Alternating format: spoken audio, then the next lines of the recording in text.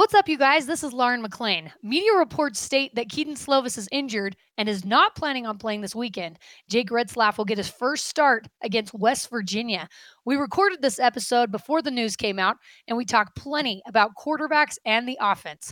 I think fans have been clamoring for this, so we'll see what happens when BYU travels to Morgantown on Saturday. Make sure you listen to the rest of the episode with Brian Logan and Mitchell Jeurgens. Cougar fans, it is time. Touchdown! What a grab! It's time to raise your colors, raise your voice, and join in on the Raucous Roundtable about your favorite team, the BYU Cougars. 20, 15, 10, 5, touchdown! It's time to tailgate. Cougar Tailgate, where BYU sports fandom lives. And here's your host, Lauren McLean. What's up, Cougar Nation? I'm Lauren McLean, and we're here to tailgate with you, doing what we do best, talking all things BYU Cougars. For today's roundtable discussion, we have former Cougar wide receiver Mitchell Jeurgens. What's up, Mitch? Hey, it's good to be here. And former Cougar defensive back Bilo, back for the second week in a row. Hello. Thanks so much for coming on, you guys. Last week's 29-point loss to Texas was ugly, but not completely unexpected.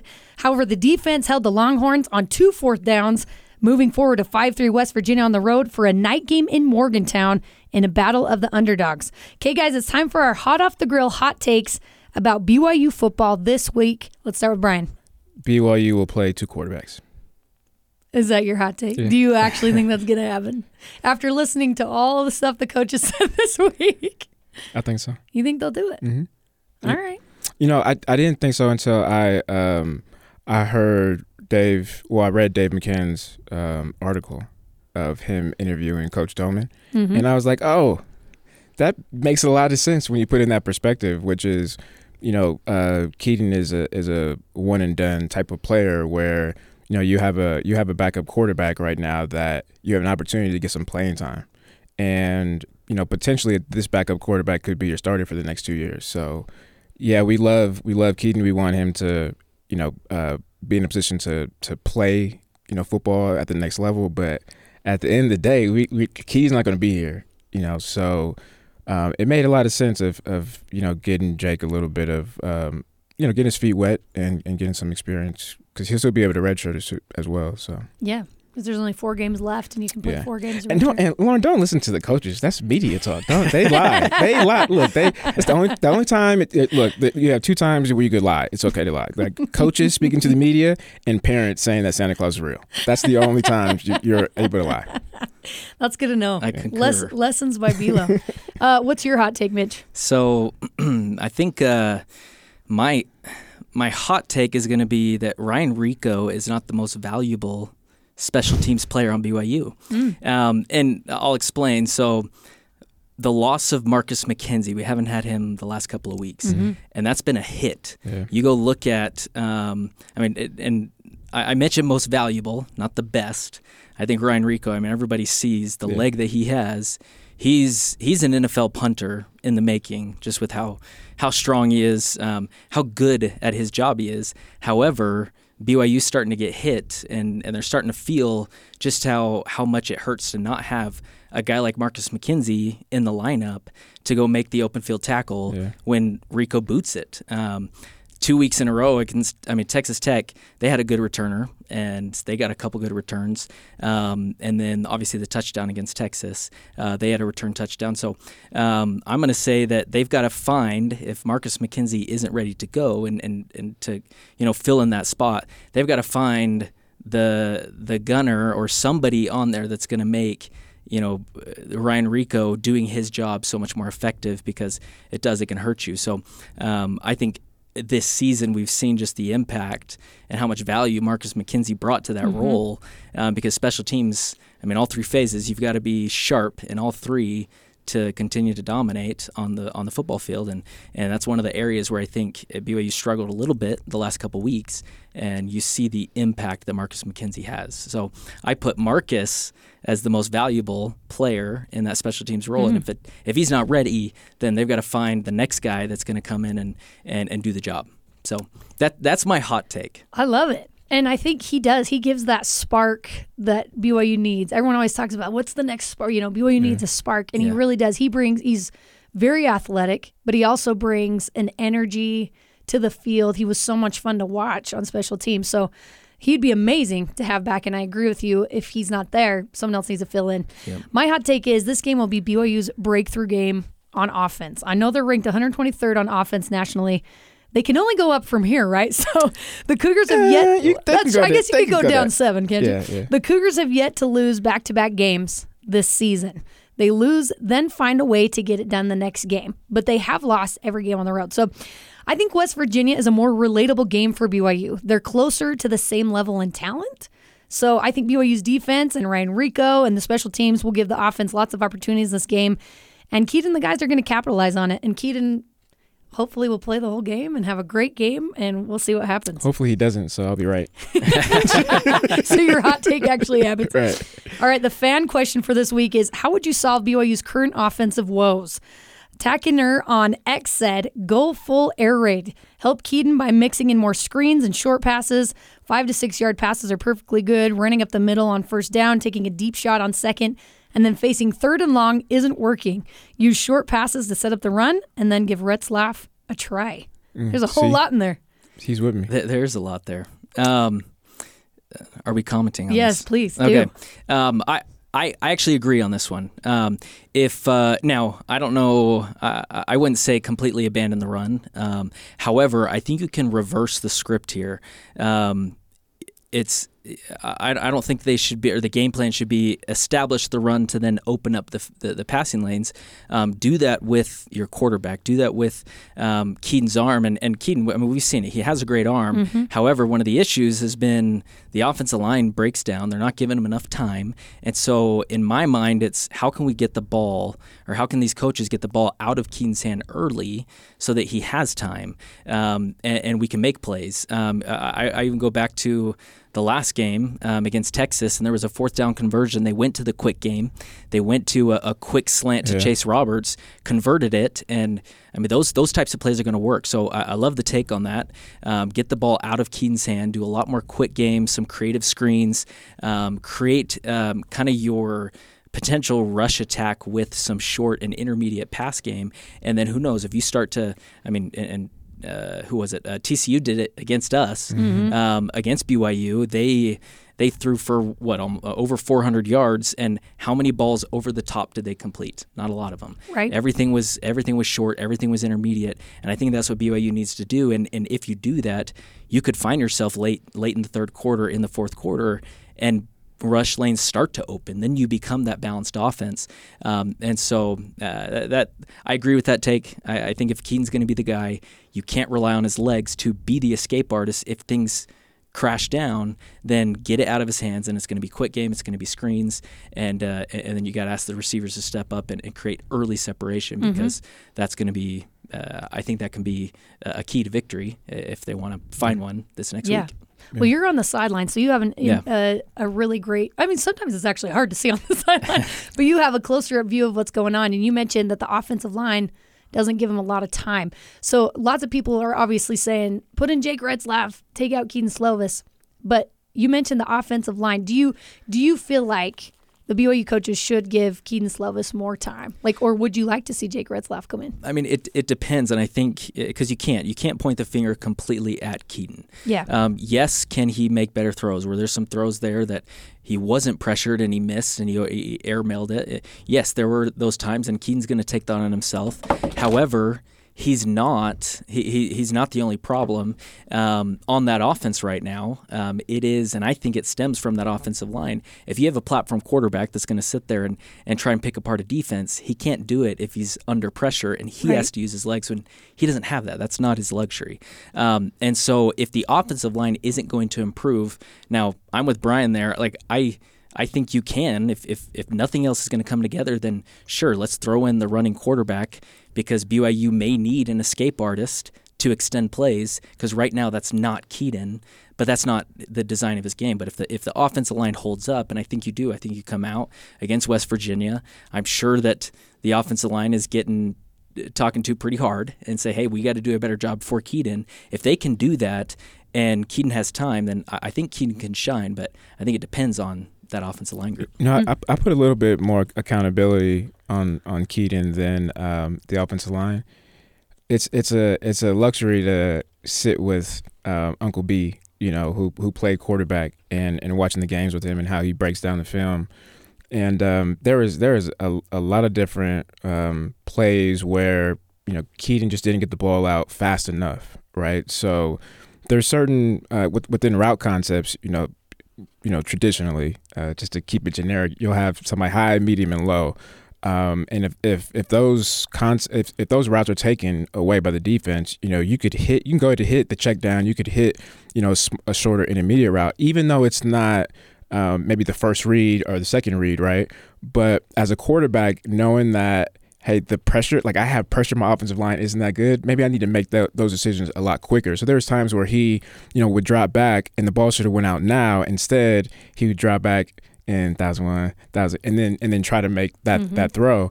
But to your point, how the coaches can help is by calling quicker throws to where he doesn't have all those reads and all those progressions. He could just 1, 2, 3, bam, get it out, and that will help alleviate as well. But also think about Jake being a running quarterback, that could help with the actual running game, right? So having a running quarterback, now the defense has to account for an additional player. You know what I'm saying? So it's no longer 11 on 10. It's 11 on 11. So that would be another reason why I would bring him in. Well, it's true. You look back at Jaron Hall and Zach Wilson, and I think they covered up a lot of the problems that could have been that Kedon Slovis just doesn't have the legs to do. Those were both mobile running quarterbacks, and I almost think that's almost essential in today's college landscape. You almost have to be a dual threat quarterback unless you have incredible tools, right? Yeah. Position groups. And so, well, think about the pros. Like if you're not, the game is starting to change, right, and turn that way as well. You look at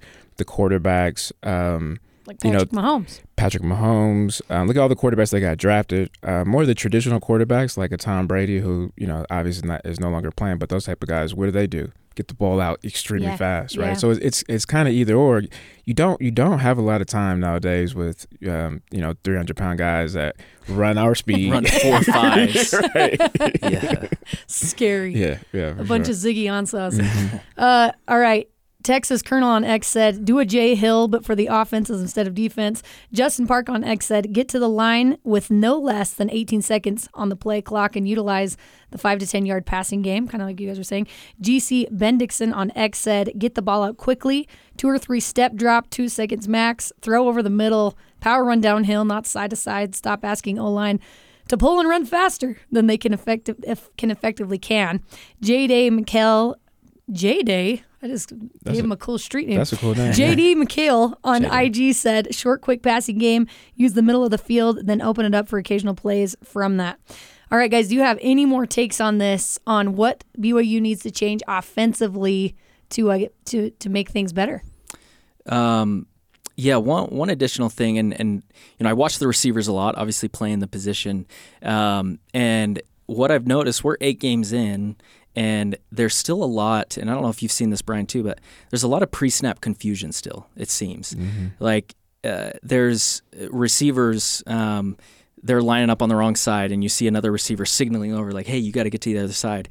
And I'm not sure what the breakdown is there, because it should be fairly simple. They throw up a formation, you know exactly where you're going based on the position that you're in. And so I don't know exactly what the problem is. However, it seems that before the snap even happens, there's still some either whether it's lack of confidence, I don't know exactly where I'm supposed to be on this route combination.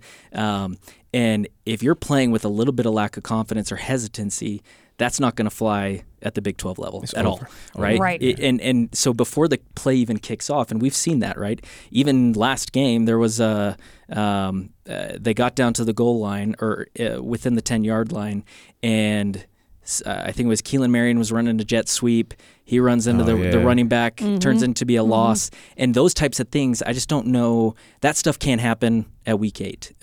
Blunders in in communication, in alignment, in assignment. And so that's one thing. And I think collectively as a group, one of the mentions there was, you got to get up to the ball with or get out of the huddle within 18 seconds or whatever it is, 18 seconds left on the play clock. There needs to be more, I think, unison as far as breaking the huddle. Everybody knows what they're supposed to be doing, because if you do that, you're going to play with a level of confidence that you can see, and then therefore be successful, go make plays. Because if you're not confident and it seems that there still is a little bit of hesitancy there, not sure what the issue is, but they got to fix that. Well, you also, I mean, from a receiver's perspective, if you're lined up, fast enough, and you're looking at your pre-snap reads, right? I mean, that's you're able to say, okay, safety's here, corners here, linebackers here. This is where I'm going to be able to run, based off of, their alignment. So I agree with you there. Something that Austin Collie said, which was really, eye-opening for me, was when he played, he was like, I didn't rotate a lot. Yeah. So he thinks, guys that are rotating a lot, they're not getting into a rhythm, right? And I think what you just said maybe the cause of that as well. If I'm not getting a lot of reps, and it's like quality reps, which are game reps, I may not know, or let's say I rotate in and I go, oh shoot, I've only ran this play twice. Like, you know what I mean? Like I could see that potentially happen. What do you think on that? Yeah, well that could be the case, and something that I've been noticing is, and I think the receivers are rotating positions within the receiver group. Yeah. When I played, I was an H receiver, but that's all I played. Yeah. And so if somebody came in for me, they came into the H. When I came back in, I was the H receiver. There's a Z, there's an X, there's a Y, there's an F. And if I'm going from Z to X to F to H to back to F to Z, I may get confused because, again, the way that you line up, the way the route combination works, am I inside, am I outside, all that can get confusing, where if I'm rotating, and again, it looks like that's happening just based on how many people are rotating and the different positions I've seen them in. If that's the case, then maybe you have to dial that back. Hey, you're going to be the set X, you're going to be the set Z, you're going to be the set Y. If we pull you out, you're coming back into that position. So then it's easier to digest the playbook, the route combinations, and you're not going to see as many issues with those pre-snap confusions or on-field confusions or miscommunications, because it has been happening for 8 weeks now. Even like during the game. So when I played, I don't ever remember guarding more than 3 receivers, ever. Like during the game. Mm-hmm. And, we play field and boundaries, so I'm always on the strong side. So typically, right, there's obviously things can change, but typically, those sets of receivers I'm going to be facing the entire time. So by the time it was the middle of the first quarter, I would go back to, Andrew Rich, our strong safety. I'm like, yo, when this dude lines up here, this is going to happen. Or I would get back on the sideline. I'm like, oh, he's way slower than what I thought on film, right? like there's little nuances that you're able to pick up when you're in the game and you get that rhythm. And Chase looks like Chase is probably different. He's just he's game ready. But all the other guys, they don't seem like to be in a good, flow. So I don't know if that's just the philosophy of the offense, but I think that's one major thing that that the players are missing out on, is being able to pick up on those little nuances to help them to win those one-on-one matchups. Yeah. And Chase Roberts and Isaac Rex have kind of been they have the most reps out of all of the receivers, right? So they're going to know their assignments a little better. But it sounds like you guys are saying discipline and hopefully let the guys have one assignment and do that assignment, get it done. Okay, correct me if I'm wrong, but watching as a fan, it seems BYU isn't throwing and making catches to get the first down often. I see a lot of side-to-side and deep balls, and I think it'd be nice to see them, we talked about quick throws to the line, and then that opens up the run game a little bit, right? So is that something you're seeing? They're not quite getting to the first down. They're either going deep or they're going to the side. Yeah, I'm seeing a lot of the side-to-side action. That sticks out to me most. I know coordinators at times, even play callers, it can be dangerous to throw between the hashes, to go over the middle of the field. Yeah. However, it's needed, and that's going to be something that's going to. I mean, that's where Isaac Rex, he's one of the best playmakers on the BYU offense. He hasn't gotten as involved, but I think about, you got a big, tall, 6'5", what is he, 6'5", 6'6", tall frame that's running down the middle of the field. That's hard to beat, right? And if you can start to do that, it's going to open up a lot of different lanes. But I know at times, whether it's play calling, even quarterback, if Kedon Slovis is feeling a little bit hesitant, it's easier to make that throw out to the boundary than it is over the middle when you have no idea if people are going to jump the route, get tipped, and then it's going to be a pick, which you're more likely to do over the middle of the field. But you've got to be confident to make those throws, especially if you want to play at the next level, right? You can't just rely on the boundary or the sidelines, and that's going to get picked apart. Right. So yeah, I agree. I think they need to go to the middle a lot more, find out ways, do some mesh concepts to create some confusion for the defense, I'd love to see a little bit more of that. I think this is where the lack of running game hurts you, because if you have a good running game, the linebackers, they respect it, so they're sucking up, right? They're taking a couple of steps, ahead of them, which is going to give you a little bit more space, over the middle. But if you don't have a running game, and what I mean by this is, if it's 3rd and 9, linebackers aren't, they're not biting up on a play action at all. They're going to drop back, and they're probably going to drop back a little bit deeper than they normally would and stay at the sticks. So a lot of those over the middle throws are automatically taken away when you put yourself in 3rd and long situations. So, if it's 3rd and 3, possibly 3rd and 4, but more so if you're in a 3rd and 3, 3rd and 4 situation, and I'm a linebacker, now you put me in a bind. Like, are you running it or are you passing it? Yeah. But as a linebacker, I don't really care about my job. Number one job is is run, right? My first 2 steps, my read steps are going to be run. So I have to respect that first and foremost. So if I have to respect that and it's a play action, well, I've given you a little bit more space to make those throws. Yeah, makes sense. We're going to take a quick break, but when we come back, we're going to play Buy or Sell. This is Cougar Tailgate.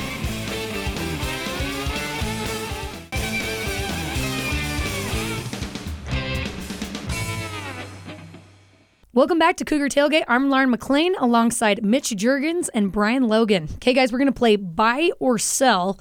And the first one is Jake Retzlaff deserves a shot with the offense. BYU's social media numbers, number one topic during last week's Texas loss was whether or not BYU should look towards the future and play Retzlaff or keep it rolling with Slovis.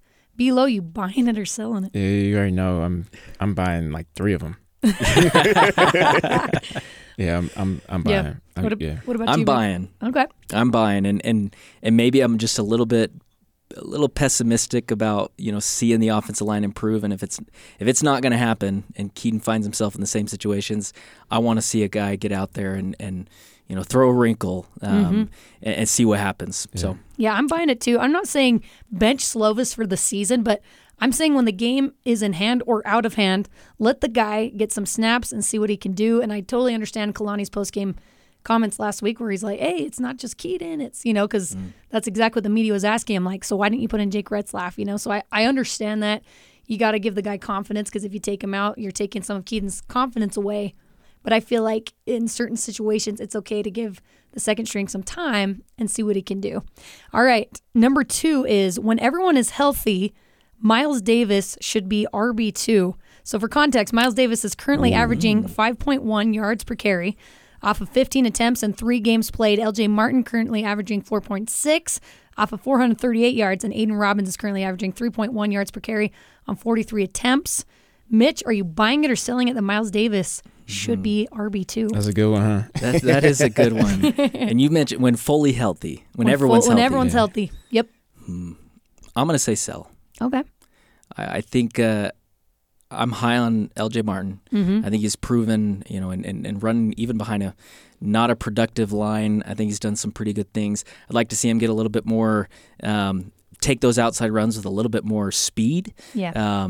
But I mean, he's physical. He's fast. He can do a lot, and I've been pleased. I'm not convinced that Aiden Robbins is healthy yet. I think, going back, I don't like to live in the past, but he had a 1,000-yard season last year at UNLV. Is that right? Yep. And if he's not all the way healthy, I want to say I've stood next to him. He is a massive human being, and I just pictured trying to tackle him, and that's dangerous. And so if he's healthy, I think I'm still taking him as the 2. But that's a good question. It is. Yeah. It is. You buying or selling, Bilo? I'm gonna wait till it goes on sale. And then, and then I'm gonna buy it. That's a different game. Yeah. So it's a hard question because I don't feel like the skill set of Miles Davis really complements the offense and how A-Rod wants to run the offense. But there are plays for him, right? And we've seen that. That's why the stats say that. So I think that why I say I'm waiting until it goes on sale is that I would like to see A-Rod incorporate him a lot more into the offense, into play calls that suit his skill set, which is getting in open space, getting around the edges. I don't know what his hands looks like, but I would put him in slot, have him do some bubble screens. We talk about quick game. I'd put him in a slot, have him run a quick slant, just get him into open field, open space where he can be one-on-one with defenders. And I like him over on linebacker, like one-on-one, like that's not fair, right? Yeah. So being able to be creative in those type of ways, I think would also help supplement the running game as well. Yeah, I'm with you. I'm selling it, but I want to use him. Right, I want right. to use him a little bit more. That's why you just gotta wait till it goes on sale. Yeah, that's right. It was hard for me. I love Aiden's size, like you said, Mitch, and he had some breakout moments against Texas. LJ is so tough, only a freshman, and he's just going to keep getting better and better. Like he's the future of BYU football and the running backs. I'm optimistic about LJ. Sure. Okay, our next one is BYU get their first Big 12 road win against West Virginia. BYU is a 10-point underdog against West Virginia. Both teams 5-3 this season. BYU has lost their Big 12 road games by an average of 24.3 points. West Virginia is 3-1 at home. The game is at night. Bilo, you buying it or selling it? Yeah, it's a night game. I'm buying. Yeah. I'm buying. So, BYU is 20-1 in their last night games. So, yeah, I mean, So there it is. I'm trying to come up with stuff that would, back up that answer, but I think that just did. It's the night game. It's the night game games. for you. Yeah. What about you? The fan in me wants to say buy. I'm gonna go sell though. The way that I see this season ending for BYU, I see a 6-6 season, but I'm putting more confidence into the win the next week at home against Iowa State. That's at Lavelle's house, 8:15 kick, which has proven to be pretty brutal for opponents coming in. So I'm going to say sell on the West Virginia, but if you had a second part to that question, I'm taking buy on the Iowa State. On the Iowa State. The Iowa State game. So why do you sell West Virginia specifically? Obviously, they are doing a whole lot better than what they were projected to do, and they're a tough team, and they do have that underdog mentality that can work in their favor, but why do you think that? They do. I mean, I think this team has competed. Their 2 losses came against it was the Hail Mary loss against Houston. Is that right? Mm-hmm. Yeah. I think so. They were the Hail Mary loss against Houston, which was just a tough blow. You take that away, and they're 4-1. They're sitting atop the division. I just think this is a very physical team. I think it's hard to play up there. Yes, it's a night game. I'm all aboard the night train for this BYU team, but I think it's a little bit stronger at home. And going, traveling 2 time zones, it's been pretty difficult. I know that I want to say that the schedule, they're going to head out on Thursday, go out a couple days early, which I think will be helpful. But going 2 time zones, I'm not as optimistic. You've played at West Virginia.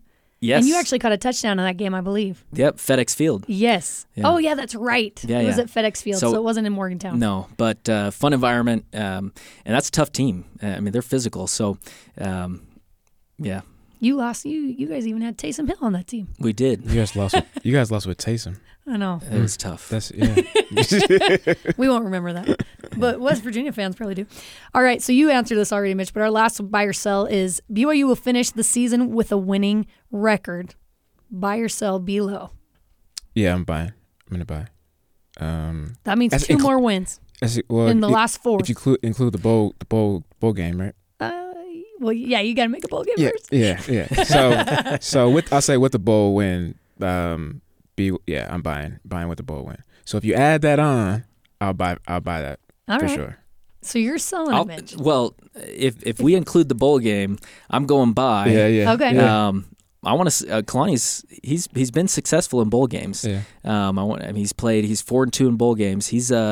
He can win it. So if they can find a way to get one more, finish the season 6-6, I'm going all in on a winning. And this record. should be. I mean, I don't know how everything plays out, but this should be something new, right? Like a new bowl game for BYU versus being an independent, where you guys, it was almost pre-contracted. Yeah, right. So I think having a new environment and even playing like a bigger brand, right? Mm-hmm. School, like brand name. I think BYU would get up for that for sure. Yeah, I'm buying it. I think not only do they play well at night, BYU, they haven't lost 2 in a row, so I think that's big. I think they find ways to win, and it's ugly. It does not look good, but somehow I believe in the defense, man. The defense gave BYU every opportunity to at least stay in the game at Texas, and I think what? Why are you laughing? Because when you said they win and they win ugly, I was like, that's called defense. It's true. No, it is true. The defense has been fantastic. I love what Jay Hill's done. They haven't been perfect, obviously, but I think they've done really well. I feel like they kind of have been perfect. I feel like it. Do you? Yeah. Well, I mean, think about last game. You gave up 7. The defense gave up 7 points. Mm-hmm. Literally gave up 7 points from start to finish, like a drive, an actual drive. A kickoff and then Texas offense driving down. They gave up 7 points. 3 of the touchdowns were off of turnovers, right? So you have shorter fields, and then 1 was a punt return. Yeah. And you had 2 goal line stops. So you had 3 turnovers. Us as defense, even though they don't say this on the stats, we count turnover on downs an actual turnover. Yeah. I mean, it has it in the name. Like that's turnover. Turnover on downs. I don't know why we don't count it. So if you calculate all that, that's 5 turnovers, 5 additional opportunities that this team gave to the offense. So yeah, I mean, I feel like a lot of the certain categories. I think TCU obviously gave us a beat down, but other than that, I feel like the offense really hasn't helped out too much, and the defense has come back. So yeah, I'm just look, we don't get a lot of opportunities to give love to the defense. So I'm just putting that out there. No, I love it. They've been incredible. Okay, you guys, thank you so much for coming on. This was awesome content. I learned so much. And that does it for us today. Thanks again to Mitch, Jeurgens, and Brian Logan for coming on the show with me. Carter Bond and Tori Kimball helped produce this episode with senior producer Cleon Wall. You can join the Cougar Tailgate wherever you get your podcasts, on Apple, TuneIn, Stitcher, Spotify, or on BYURadio.org. Cougar Tailgate is a production of BYU Radio.